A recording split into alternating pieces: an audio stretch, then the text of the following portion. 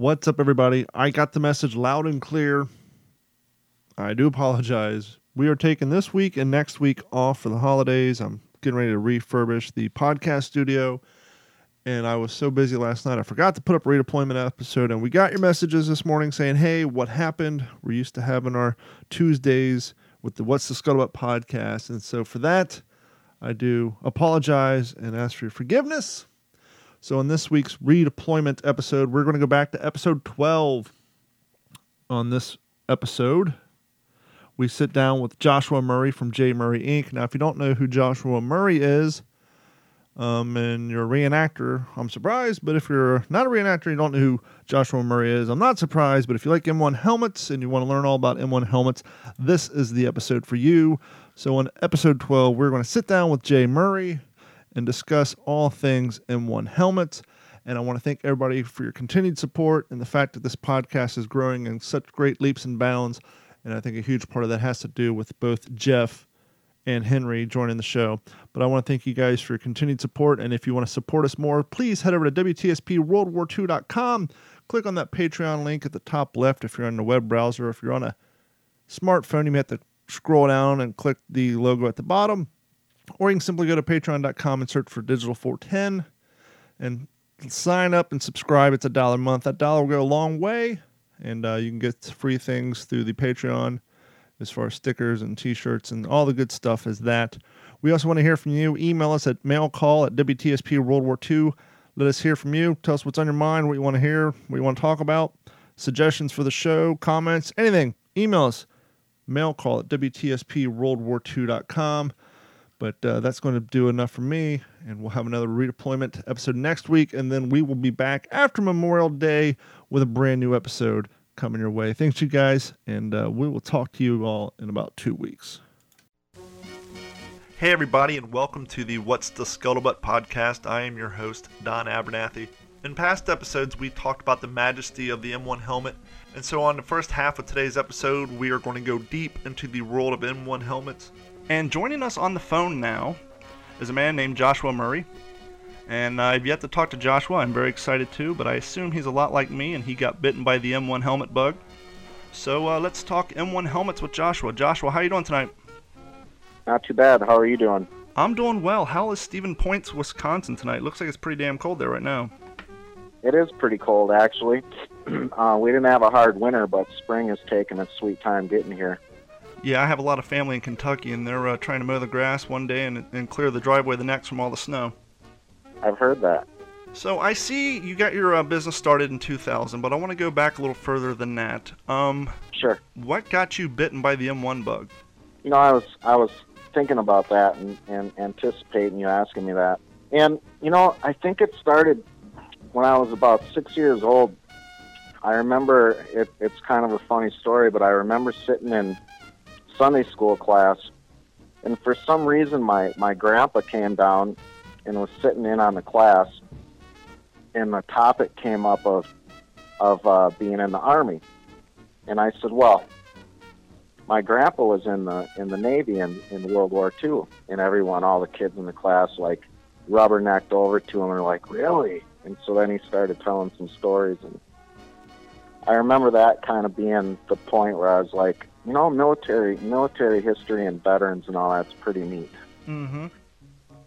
His specific story, it's funny because it's a massive embellishment, but he said that the fog, he was on a destroyer, and he said the fog was so thick that you could cut shapes in it with a knife. Yeah, I can imagine. And that's kind of amazing. I mean, back then, the ships were relying pretty much strictly on radar at that point. I mean, when the fog is that thick that one would embellish, you could cut shapes into it. But that also means you can't see the ship that's 20 yards, 100 yards to your right or left. I mean, and to rely strictly on radar at that time and guys with binoculars, it kind of goes to show you the amount of effort and training and skill that went into just manning those vessels. Yeah, actually, their destroyer in fog rammed into a Greek freighter. Ooh.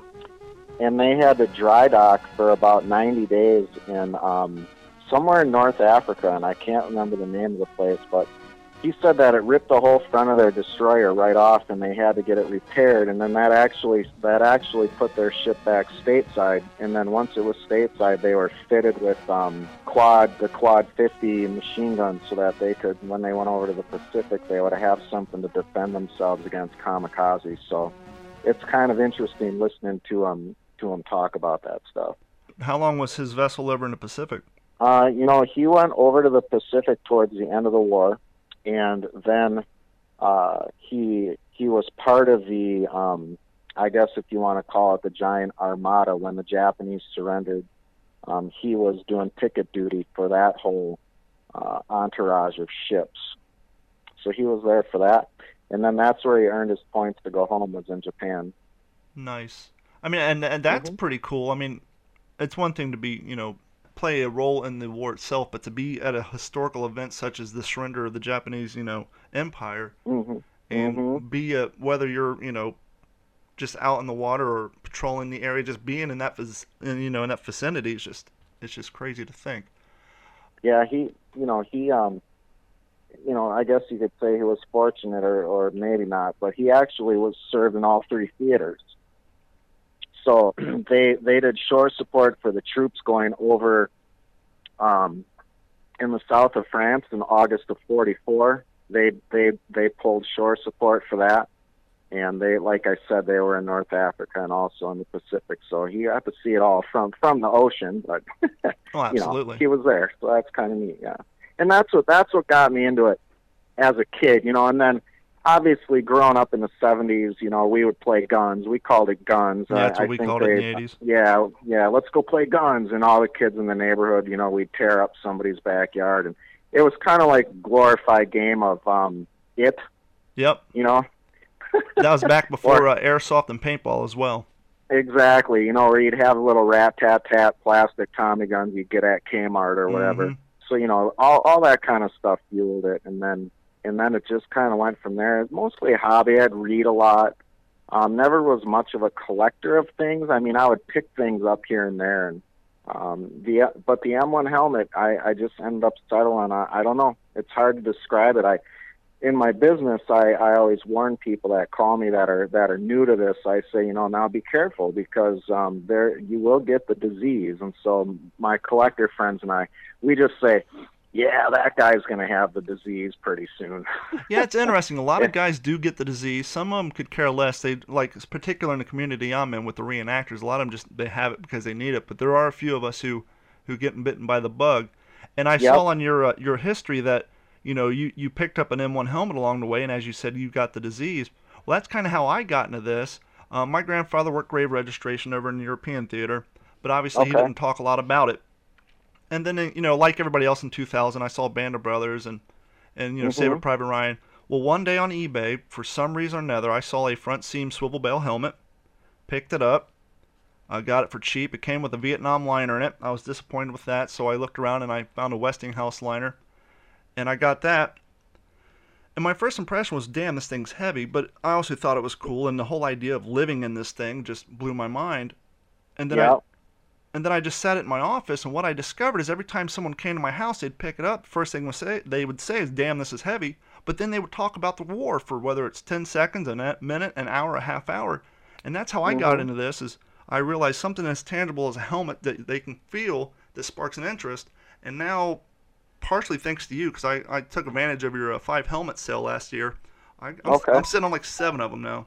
When you talk about, the helmet becoming a conversation piece, I've only noticed that there's only one other item that'll get a veteran or a service member talking on the same level as an M1 helmet. So when I'm at a show, or if I'm at a collector show or a gun show or anywhere where I have my helmets out, it will always attract veterans and kids. And one of the only other thing I've ever had that gets guys talking as much as the M1 helmet is a little P38 can opener. Yeah. And if you have a little pile of those and you hand them out to veterans and, say, hey, I want you to have this, thank you for the service, almost always they're going to pull out their own keychain, and there's their P38 hooked onto their keychain. It's the only other thing other than the M1 helmet that I could say will get guys really engaging you, to talk about their time in service. And so, there's definitely something about it. If you have a helmet in a room, it doesn't matter if it's a doctor or a lawyer or a professor or a blue collar guy or anybody, they'll gravitate right towards it. It's funny that you say that about the can opener, because the other thing that I found that's interesting as far as getting a conversation piece, especially when we're doing a living history event, I'll have all these guys with their wall tents set up, their tent flies, their mess tents, all the gear out, and then I'll set up my little pup tent. And that little thing gets so many people's attention just because whether they're women who were in the Girl Scouts in the 60s and 70s, they remembered camping in those things. The grandmothers, the young men who also, they remember playing in their grandfather's pub tent and in the Boy Scout. I always find it's interesting how that little shelter that pub tent gathers so much question and familiarity, because people tell their great-grandchildren, hey, that's what we slept in the Girl Scouts in the 50s and the Boy Scouts, and clearly Vietnam and war as well. So it's interesting what catches people's attention and what kind is like, oh, okay. Mm-hmm. Yep. So how did you get into the restoration of M1 helmets? So, yeah, that's interesting. Other than having, collected them and back in the day, if you buy a pistol belt, then the guy reaches under the table and he's like, hey, you want a helmet too? I'll give it to you free. They just want to hand them away. Sure. When I first got into, I would say, where I was scouring for helmets, and this was long before I ever even thought about, selling them as a business model. You pick up a helmet and it's missing something, like, let's say, a little snap-in neckband, and it's missing, and there was just no outlet for it. You could maybe pick up a Shotgun News and scour through the classifieds and call the surplus stores, all over the place, and you call someone and say, hey, I'm looking for some helmet parts, and they might say, oh, Sonny, I had those a long time ago, but that movie Saving Private Ryan came along and I got cleaned out of them right away. And so then I started to notice that you get these incomplete lids and you don't have anywhere to go for the stuff that goes in them. Mm-hmm. And so I used to do what everyone else would do. I'd call at the front and beg them, oh, come on, man. I know you got something in the back corner. These other vendors that have been around for a little while, and you always think, they have the secret room full of stuff. Like when you go to the fireworks tent, you're like, hey, where's the good stuff? Yeah, where's the M80s at? Right. Don't care about the M96. Give me the good stuff. Yeah. So what I would kind of just do like what guys do now is you just hunt, you look for stuff. And then I started to think, what if the guy was to maybe, I can find this 3/4 inch webbing from, Leah and Sachs out of Illinois, but it's all natural. So, maybe if I mixed up RIT dye just right, I could, douse 5 yards of it into a bucket and make it, olive drab. And it just kind of went right from there. It was almost like a snowball effect. I just I've got these scraps and I have these snaps. Maybe I can make this or make that, because I just couldn't find it. And it just really, that's what drove me, is I'm like, I want to complete the helmets that I have. And then when you start doing that, you start making connections and you start realizing, well, then a guy would say, well, I've got 10 of these if you have 10 of those. And now you're buying and swapping and trading. And it just developed a helmet community. I think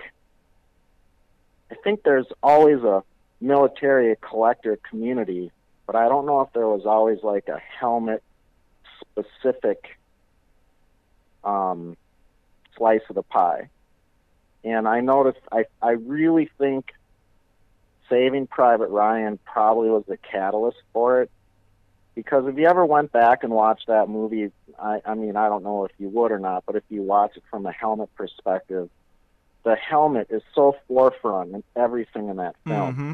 And I really think that had a huge impact on people, as to really get them almost to where you now have, you've got M1 helmet guys, the guys with the disease, and that's what they want, and that's what they look for. And when you go to a show, there's people that are just rushing through because they're just looking for M1 helmets, M1 helmet parts. You know, do you have anything? Helmet nets? What you got? What you got?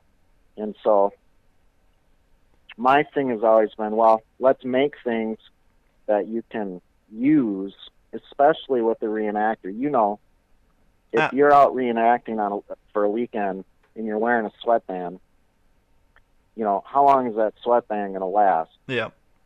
And so now you're burning up you know, they don't make them anymore. So now you're burning up a 70-year-old sweatband a couple times a year, and it's gone. When it's toasted, it's toasted. Now what do you do? Yeah, and sometimes the older ones, or depending on the brand, they kind of almost get like a plasticky form to them. So they actually, when they start cracking, they dig into your forehead when you're sweating and all that. And and they can definitely be quite uncomfortable. Did you ever get into the reenacting community, or are you just pretty much a collector? You know, I've always stayed a little bit on the outside of the World War II reenacting, because, well, my personal reason is because sometimes I'm always carrying a little extra around the midsection. I completely understand that. That's actually part of what causes me to go to the gym, is so that I can lose that extra weight so I can look a little better in those photos.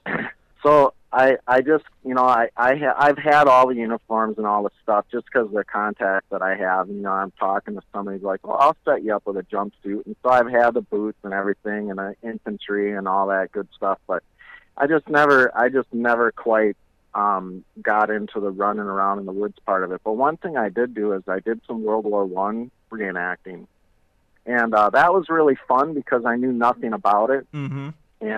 And there was nobody that was going to, you know, pester me for, you know, for helmet stuff. I could just, it was like, you know, I was just anonymous. I could go there and reenact World War I, and it was fun. Sure. There was no business aspect to it at all. So that's my exposure to reenacting. I thought that was pretty fun. Now, real quick, going back to Save It Private Ryan, you're talking about how prevalent the helmet was. Not only that, but the M1 jacket as well. But a lot of people, when I first hand them the helmet, a little light goes off in their head, and they remember the scene where he's fighting the German that they had let go previously, and they're having their hand-to-hand combat, and he runs out of ammo, and so he wings his helmet at the German, and everybody realizes now that's why he threw it, because this damn thing is like a pan. If you know, this getting hit in the head with this is just like your old lady hitting you in the head with a skillet, and they realize why he threw it. Because when you don't know how heavy it is, and you're watching the movie, you're thinking, why the hell did he throw his helmet at? What's that going to do? Knock him out if you hit him right. Yeah, I think. What the M1 helmet fully set up weighs, I think, just under or just over 3 pounds, I believe. Yeah, that's 3 pounds of hard steel. So let's get into one real quick question. How long did it take you to get down the skill and the technique for applying the corking after you paint the helmet, or do you mix it in with your paint? Yeah. So if I had a nickel for every time I had a guy ask me that question, I don't think I'd ever have to restore a helmet again. When it comes to you know, because the M1 helmet for your listeners, you know, it's textured, and so they textured them because it would knock down the reflective quality. So if your helmet is wet and you're in the moonlight and it has this cork texture on it, it has a tendency to kind of dull it down just a little bit so it's not so shiny. That's the whole idea behind it. And it's crazy that they thought about that during the production of the M1 helmet, but it took them 2 years to realize having Marines wearing white T-shirts in the Pacific, not a good idea. Yeah, there you go. I mean, you know, we're not having a discussion about Army logic, are we? So corking a helmet, when I first got going on helmets, I tried everything, even down to buying and mixing like drywall mud. You know, if you look at an office wall or sometimes in your home, you know, there's the little texture on the wall, and I thought, well, that kind of looks like cork. So I mean, I've tried it all. And I remember, I have a specific memory when I first started doing helmets. I went to a hobby store and bought a great big giant cork, chunk of like cork, like a giant cork stopper. And I went home and I fired up a belt sander, and I put the belt sander down, like I nestled it between my legs. I kneeled down on the floor and put the belt sander in between my legs, pointing at the corner, and I laid out a big piece of paper, and I took that cork stopper and started running it across the belt sanding belt so that it would make it like cork dust. I've tried grinding it in a coffee maker and tried it all. And that's not even trying to apply it to a helmet. So, you know, speed things up a little bit for sake of time. I've stippled it where I put the cork in paint, and then I take like a big round brush and dip it in the paint and then stipple, you know, dab the helmet. Sure. And then cork has a tendency to find itself, so that would make it look like someone, you know, took the helmet and threw it in kitty litter. Yeah. And I just was never satisfied with it. And I'm like, well, you're not going to ever spray cork through a modern Buffalo gun. There's no way. Gun system. It's just not going to happen. So I thought, all right. So I went in the house and I raided my wife's spice cupboard and I grabbed a basil jar, which is funny because after all these years, I think that was about 15 years ago, I still have the same shaker. I've never swapped it out. I'm kind of a creature of habit. And I emptied out the basil into a baggie, and I put the ground cork in it, and then I just shook it on there, kind of like you're putting Parmesan cheese on a slice of pizza. Mm-hmm. And that's it. I just perfected the technique so that when the cork floats down onto the helmet, it looks good. And so I know in World War II they figured out a way to blow it through a siphon feed gun, but I'm not there. Never could figure it out. And and after all these years, if you did try to replace that basil shaker, it wouldn't feel right. You'd probably have to start from ground zero. Just if it ain't broke, don't fix it.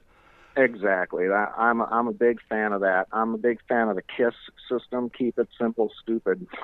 Absolutely. So, can we dig into M1 helmets a little deeper, if you don't mind? I just have a few questions as someone who is trying to take in all this information. Let's talk D-fixed bail, or let's start with the beginning. What version of the M1 helmet did they start with? Clearly it was the front seam, but it was the fixed bail, correct? Yep. So the M1 helmet, when it was designed, the chin straps of the helmet, they have to be attached somehow. So on the left and right side of the helmet, they would weld a little loop, but it was kind of like, well, if you took the shape of a rectangle and cut it lengthwise, that's what the chin strap loop looks like, and then it's just welded to the side of the helmet, and then you can slide the strap through and sew it on, and boom, you're done. You've got, you have your chin strap anchored. And it's pretty much like a 16 gauge steel, is it not?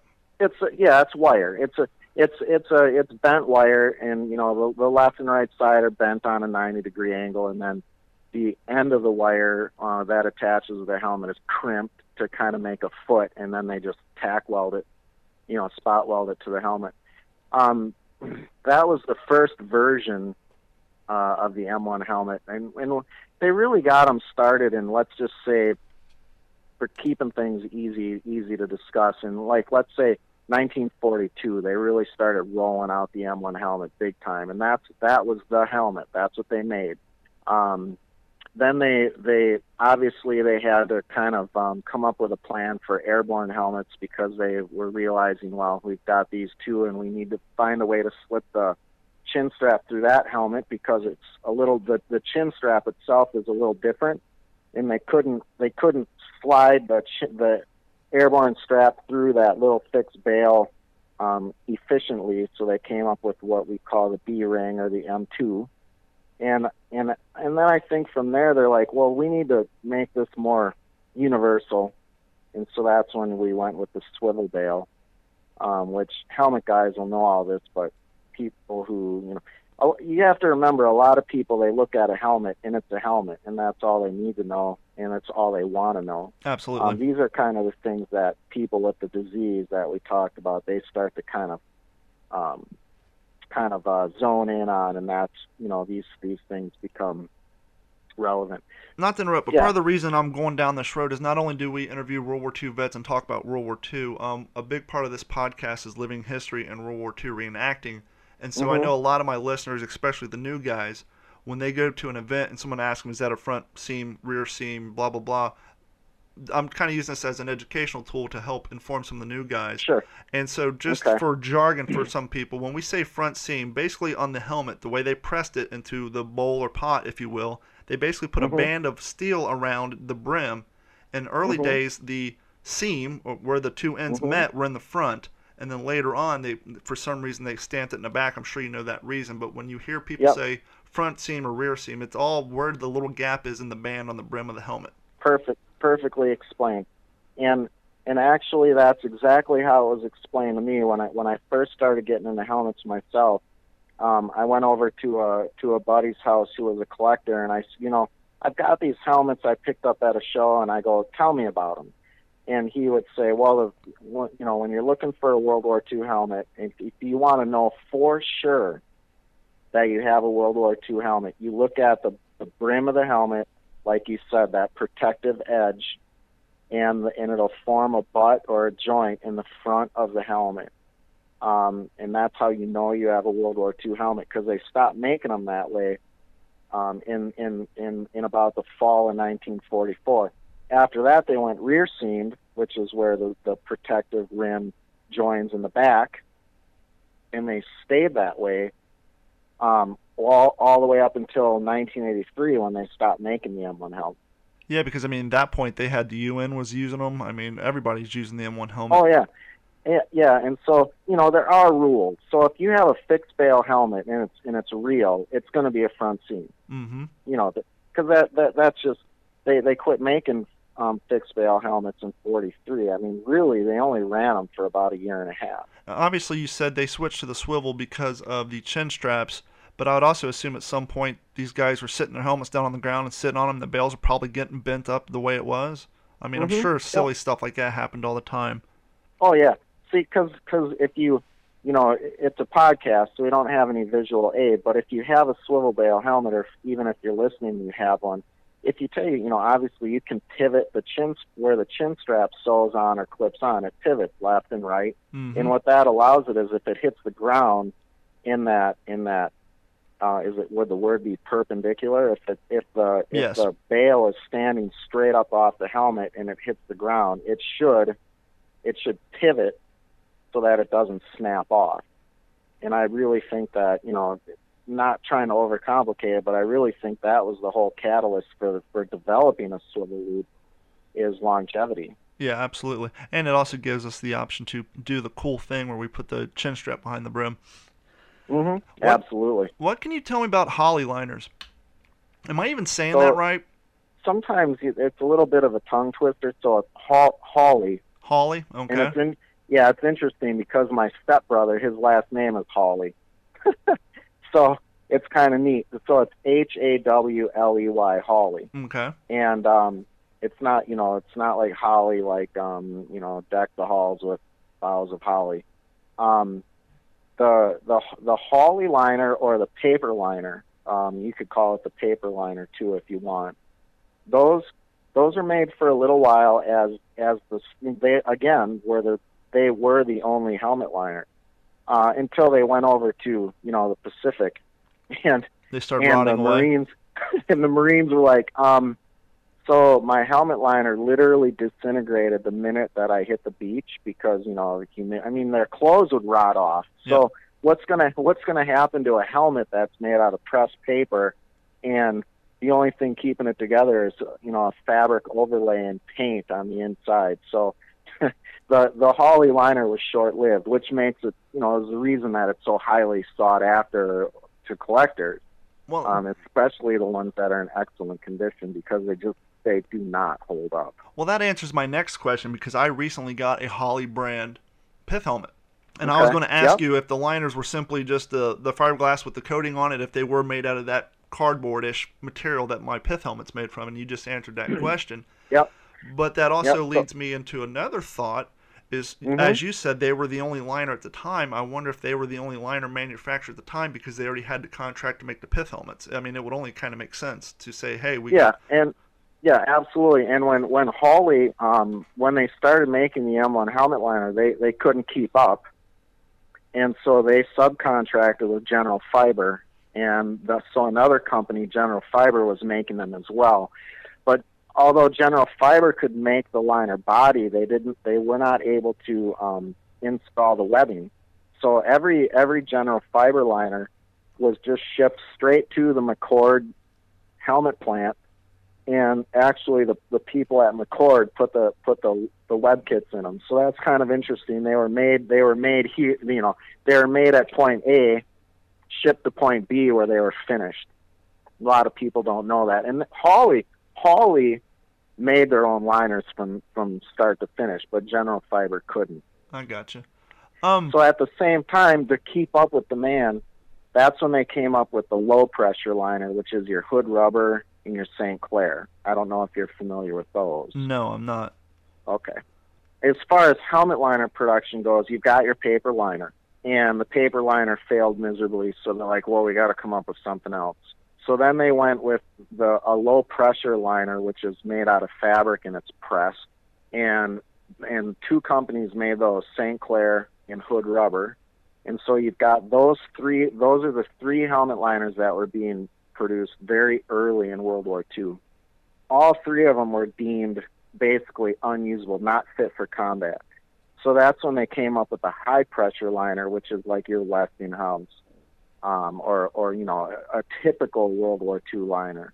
That's where they came up with that idea. And it was basically just a spin-off of the low pressure liner, just more rigid, and it had more strength to it. Who were the major manufacturers of the high pressure liner at that time? During from 43 to 45. Yep. So high pressure liners came on pretty quick. They actually started making them already in 1942. Okay. So the first companies to roll out high pressure liners would be Westinghouse, Mine Safety Appliance, and Inland. And, a lot of the listeners will go, oh, yeah, Inland, because they also make carbines. Okay. And so, yeah, because of their demand to make carbines, they actually gave up their contract to make helmet liners. So Inland helmet liners are another one of those things that collectors kind of go nuts for, because they're out there. They're not, I wouldn't say they're rare, but they're of the harder variety to find. Yeah, the other neat thing about Inland is they also had a lot of their liners were converted for airborne use. So, the very first jump liners were made by Hawley and were made by Inland. Now, I know the Westinghouse maker's mark is a W with an underscore under it. Yep. If someone was looking for an Inland or a Hawley, obviously you know what it looks like because the damn thing's cardboard, but if someone was looking for an Inland, what's their maker's mark look like? So an Inland liner in the crown, where you would normally see like your W for Westinghouse, it'll actually spell out Inland, and then it kind of has a crest outline. So it'll say Inland, and then it has kind of a cresty looking outline to it.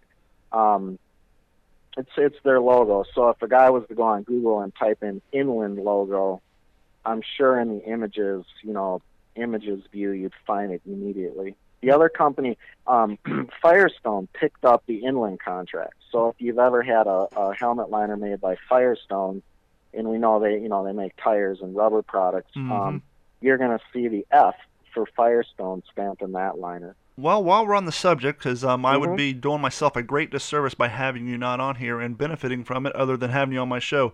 I got 3 high-pressure liners. 2 of them are Westinghouse, one's a Firestone.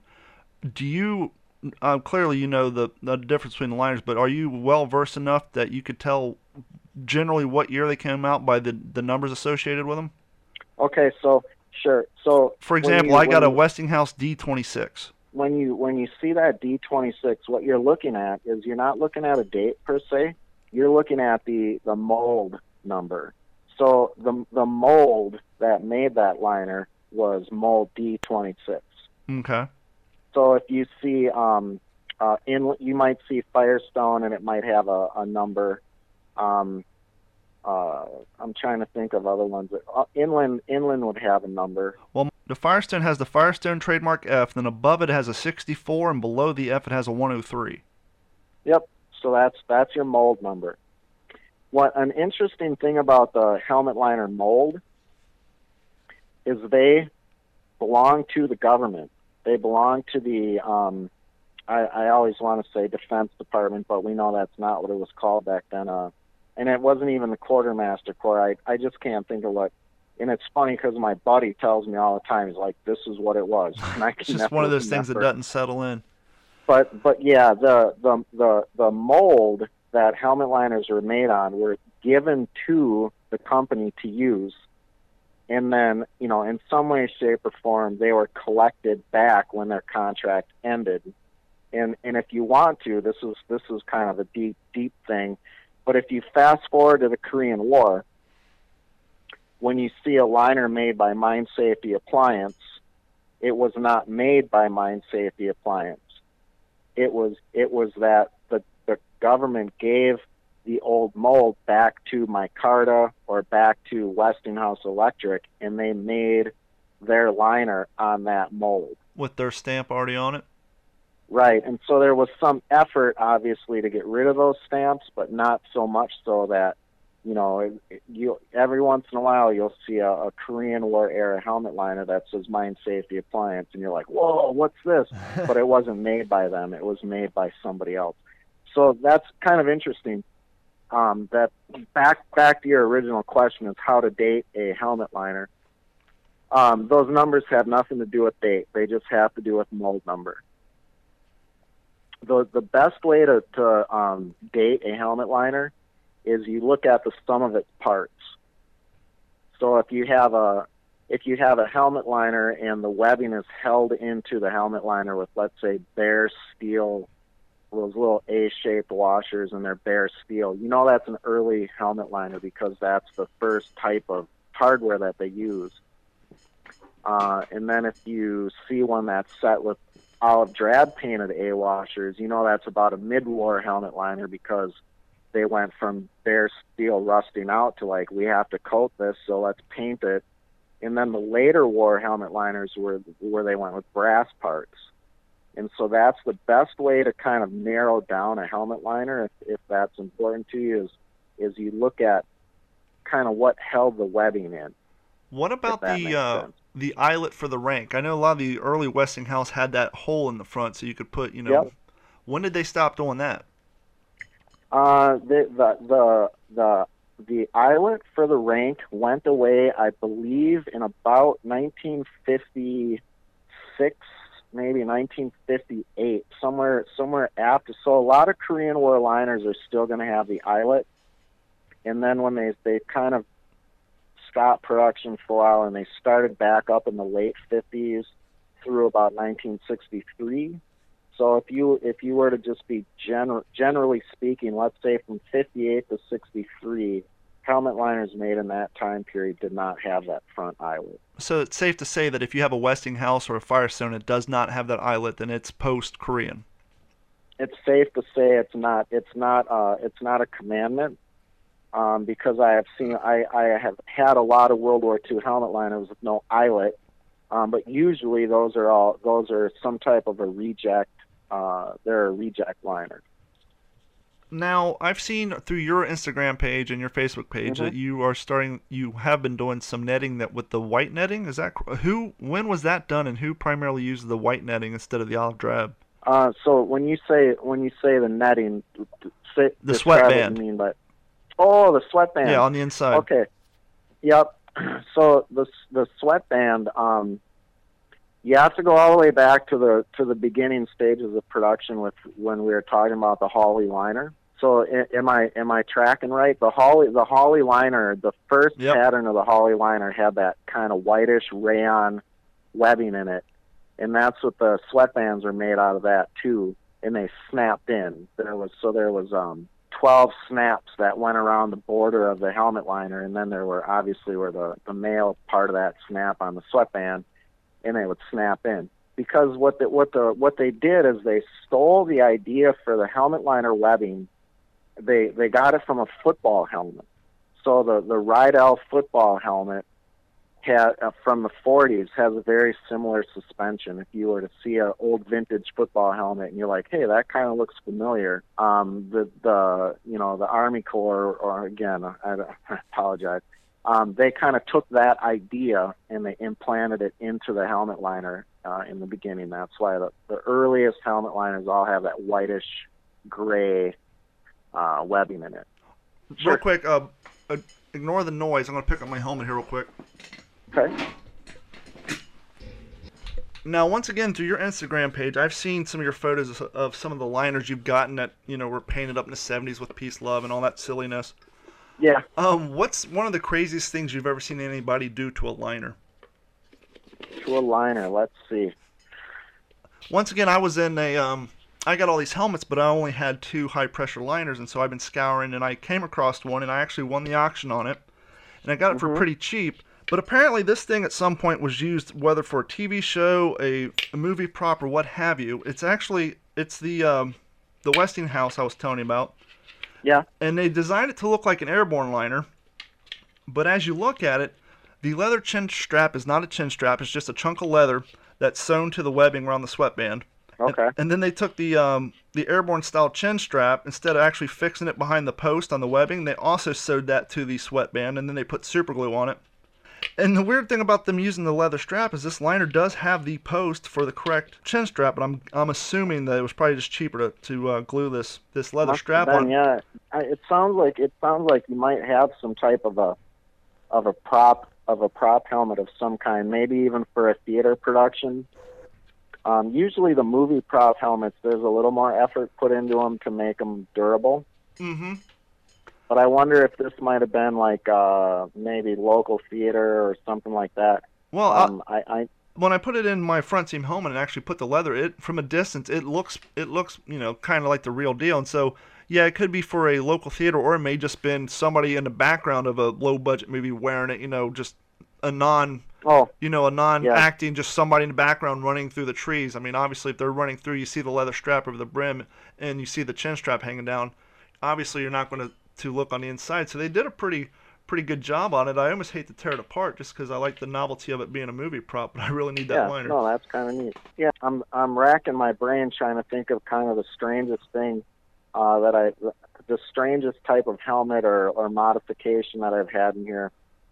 One time I took in, I was doing a job for a large prop company out of North Hollywood there, and they sent me 600 helmet liners to restore, and they said, okay, here's 600 helmet liners.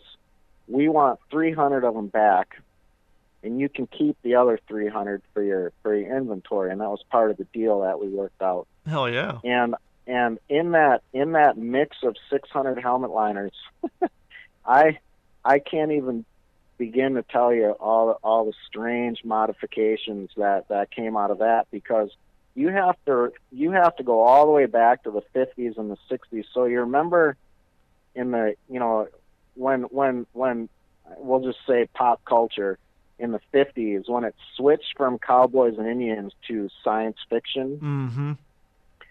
I've never done this, but it would be interesting to do it. Is maybe go back and on YouTube and pull up some of those old science fiction TV shows, because I'm telling you, a lot of these helmet liners had to have been used in some of those TV shows, because they would be painted like silver, like a shiny silver, not quite chrome, but just kind of like not a patent, but a more generic. Think Tin Man, like Wizard of Oz Tin Man type silver.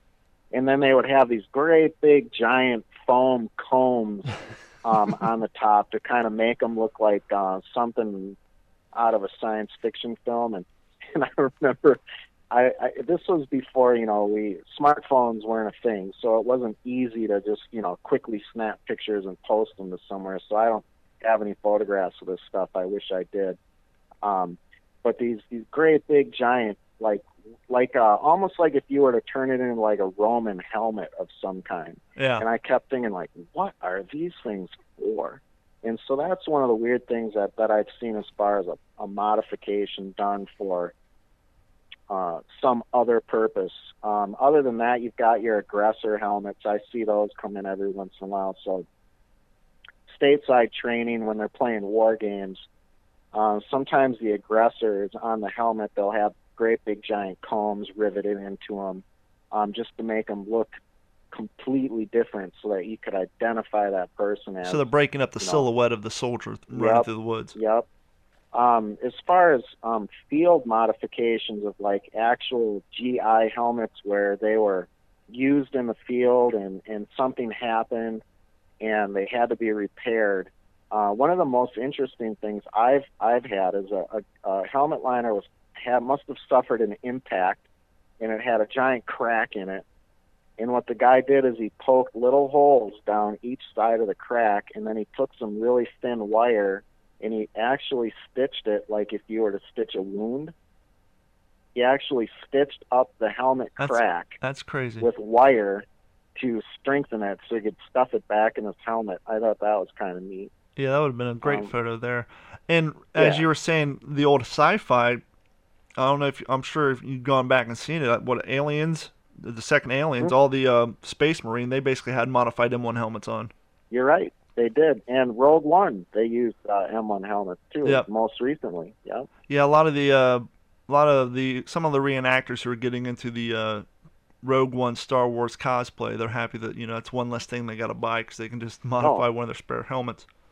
Yep. When Captain America, the first one came out, did you get a lot of calls for some blue helmets?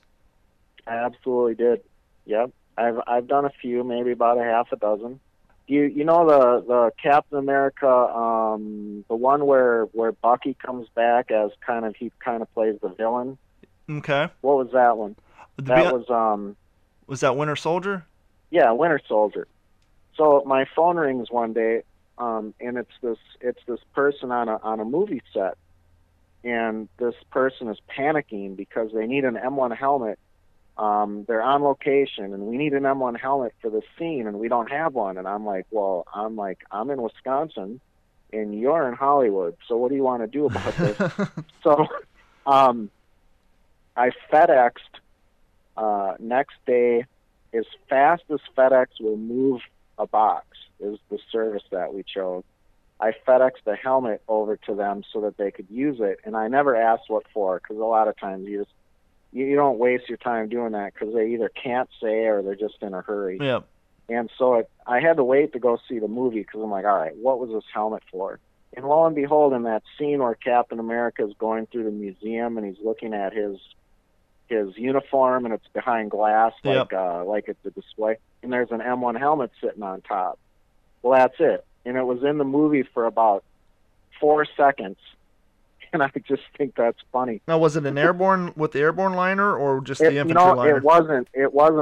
I said to the person, I'm like, look, I go, if you want to do this, I'm just going to grab something off the shelf and stick it in a box. And they're like, yeah, that's totally fine. So yeah, because a lot of your stuff belongs to other people, right? I mean, you do a whole lot of restoration for other people. Is that correct? Oh yeah, I have.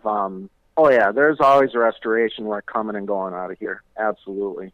Yep, that's one of the things that I've always tried to maintain is being able to do restorations for guys like yourself. So you're out in the field playing around doing your reenactment, and for some reason you blow out the webbing in your helmet liner. Well, if you want, you can send it over here and we'll work it in and we'll get it fixed up for you. It's something I've always done. Even most recently now, I tried it out last fall. As I took a mini version of my shop with me to a show and set up my bar tacker and my rivet press, and I did a on-the-spot helmet repair for reenactors, and that went over really well. They really appreciated not having to wait and that kind of a thing. Well, I actually have one I'll probably be sending to you. I was at a friend's house. At the time, I only had one high-pressure liner, and that was right after I got all those helmets from you, and I'm like, I need liners. And I was at a friend's house, and up on the shelf was a liner that was probably painted white in the 60s and had a Boy Scout logo on the front of it. Now, they must have done this at their meeting because when you turn it over, basically they had masking taped the netting and then painted it. So inside of it's painted. It was real hard to find the Westinghouse stamp on it. And I was like, well, how much you want for that liner? He's like, take it. So he gave it to me for free, and I popped it in one of my helmets. But the part of the sweatband where the nape strap is hooked to, it's all dry rotted and ripped out on me. So I'll probably be sending that one to you to have media blasted and redone. I was going to let you go, but I just came up with another question. When you media blast stuff, are you using walnut? What do you use to get the paint off of these things? I mentioned this earlier, is my KISS system. I like to keep it simple, stupid. What I do is the media that I use for my helmets, once it gets dull and kind of gets a little too powdery to cut through the helmet paint, I keep it, and then I throw it in the cabinet and use it on helmet liners, and it's perfect. It doesn't chew up the helmet liner at all. And it surprises people a lot that I actually will sandblast the helmet liner, but it works really well and it's really quick. Do you put a new clear coat on it? So what I do with them is I actually just hit it with a fast drying primer, and that kind of I guess it reseals it, and then you can buff it with a sponge or something like that to kind of knock it back down, and that's what I do when I rebuild it. You follow my Instagram page, and you probably have seen pictures of my stuff up on the workbench where I'm like, well, this liner's not quite done yet, and you're like looking at it going, well, it's green, and that's that base coat that you see that I put on it before I put my finish paint. One more question for you, Joshua. What other large-scale war productions have you provided helmets for? You mean like a movie production? Yeah, whether it's movie, a miniseries. I mean, you've been doing this for 18 years now. I'm sure you've supplied a few of them. Yeah, back in, I think it was, let's see, I used when I moved into this shop. I moved into this shop in January of 2005, and I think it was a year later. So let's just say about the spring of 2006. I did 100 fixed bale helmets for the miniseries The Pacific, which was on HBO. Yep, great series. Yep. And so and I thought to myself, well, this is neat because number one, it was good business. I was happy to do it. I mean, 100 helmets all to one guy. I mean, woo, you're like cha-ching, payday. Yep. I mean, that's nice. But then I thought, well, yeah, my helmets are going to be in a major HBO miniseries. And then after like the third episode, they all got covered with helmet covers. Yep.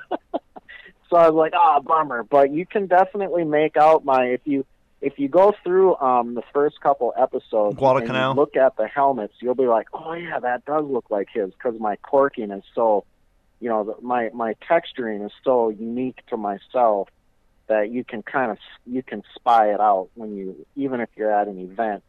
I can pick out a helmet of mine just because of the way it's textured. Yeah, I never noticed when I was watching the movie, but I saw a still frame from the episode from Guadalcanal, and Robert Leckie actually has, I'm assuming, a reproduction Holly liner on his helmet. Have you ever toyed around with making those liners, whether it's just coating a fiberglass liner or just to give it the thick brim to give people the appearance for their Marine Corps impressions? Yeah, there's a couple guys that make a really nice Holly repro using a standard liner, and they kind of build it up. I've never done that, partly because I don't know how, and the other idea of mine is, well, if I'm ever going to do that, I want to build it. I want it to be a Holly liner. Sure. As close as I can get it to being one is what I want to do. So throughout the years, I've pursued it 3 different times, and I can never get it to the point where I'm satisfied with it. So I wouldn't say I've given it up, but it's definitely a back burner because I can't get it past the point of having someone convincingly stretch the fabric onto the outside of the shell. And I know that seems like a silly little detail, but to me, that's what makes the Holly liner, and if I can't get it right, then I'm just not going to do it. And that's kind of where it's stuck. Well, and that's the standard that's gotten your business to where it is today. You put out the best product that you can, and it's a damn fine product, and and that's why people come to you, because there's plenty of places to get poorly reproduced helmets at all over the place, and and that's why people come to you, because they want quality craftsmanship and somebody who stands by their work. I appreciate that. Yeah, I mean, I guess that saying in the video. My son uses it all the time. When I'm playing, if I'm playing Battlefield with him, he'll always, "Dad, you're such a tryhard." Yeah. He goes, "You're such a tryhard," and I'm like, "What does that mean?" And he goes, "Well, it's not a compliment." And I'm like, "Well, I try hard at work. I mean, that's a good thing, right?" What were you doing before you went, a hardcore helmet all the time? So before I was making the helmets, I was not a chef because I was never properly trained, but I was working in a restaurant under chefs and kind of working the line. So I was a line cook, and then I also did a stint with as a youth pastor. Okay. For about 4 years of my life, and I was a youth pastor, and I also that's where in that time is also where I became married and started a family, and then I got that bug that we talked about, and I started to kind of move towards M1 helmets, and so I thought, you know what, I think I can make a go of this. Some other things I've done is my wife and I had a lot of rental properties too, and when I first started doing helmets, I would do helmets for a couple days, then I would do rental projects, and then I would do helmets, and eventually I found myself doing helmets, rental, and so I just kind of switched, and now I've been at it full time for 15 years, almost 16 years full time, and in it since I want to say about 2000. Yeah, time flies by. August. I mean, I started my computer business 15 years ago, and it seems like it was just yesterday. But as someone isn't it crazy? Yes, it is. I've got customers who weren't even born when I started doing this, which is awesome because, you know, you always wonder, well, is this even going to be a thing? Do people even care? Yeah. And I've noticed through Instagram, my audience on Instagram is much younger than my Facebook audience or even my core customer group. But these guys are, my average Instagram guys, 13 years old to 24. So 13 to 24. Yeah, a lot of the older crowd is still on Facebook. Obviously, through my podcast, I also work in radio, terrestrial radio in the afternoon. I also have a computer firm and all this stuff. But definitely, I get more followers on Facebook, and they tend to be a wider range of people. But I also find on Facebook people are a little more serious, whereas on Instagram and Twitter, well, Twitter's gotten so political I don't even go on there anymore. But as far as Instagram goes, you can be a little more playful, and just, you know, people don't get all bent out of shape as easily on Instagram, and it's definitely a younger crowd. Yeah, I kicked against social media just as a general rule, but my wife got me going on Instagram about a year ago, and I never looked back. And I promote Instagram constantly to people because it's so simple. Mm-hmm. You know, you post a picture, you talk about it a little bit, and then you just kind of put it out there, and people can see it, and they can interact with what it is, and it never goes over the top. Whereas, as you were saying, you know, on Facebook, things have a tendency to go from 0 to 100 miles an hour, and you're like, whoa, what just happened? And so I kind of like Instagram as a platform. And again, as I was saying, it's a younger audience, and they're the guys and girls that are really into this, you know, this avenue of military and reenacting, and it's encouraging because I just don't think it's ever going to go away. I don't think collecting and in the helmet genre and the reenacting and in the interest in history, I think it's here to stay. God willing, because obviously they don't teach it that much in the schools. They teach for testing, and that's about it. Joshua, thank you so much. It's jmurrayinc1944.com. What's your Instagram? My Instagram is the same. It's if you type in jmurrayinc1944, it'll pop up. You know, it's got the dots in it, like j.murrayinc.1944. But if you just type it in there, you'll find us. Fantastic. Hey, keep up the live stream. Keep painting the smiley faces on the wall of your paint booth, and I'll be watching. All right, sounds good. Take care. And so I hope you enjoyed the interview with Joshua and learning all the things about the M1 helmet. We are going to take a quick break, and when we come back, we will be joined by living historian and fellow reenactor Mike Blowski. We are going to talk a little bit about the Pacific, but more importantly, we are going to try to recruit some more people for the big Tarawa anniversary event up in Alabama on November 2nd. So we'll take a quick break, and we'll be right back.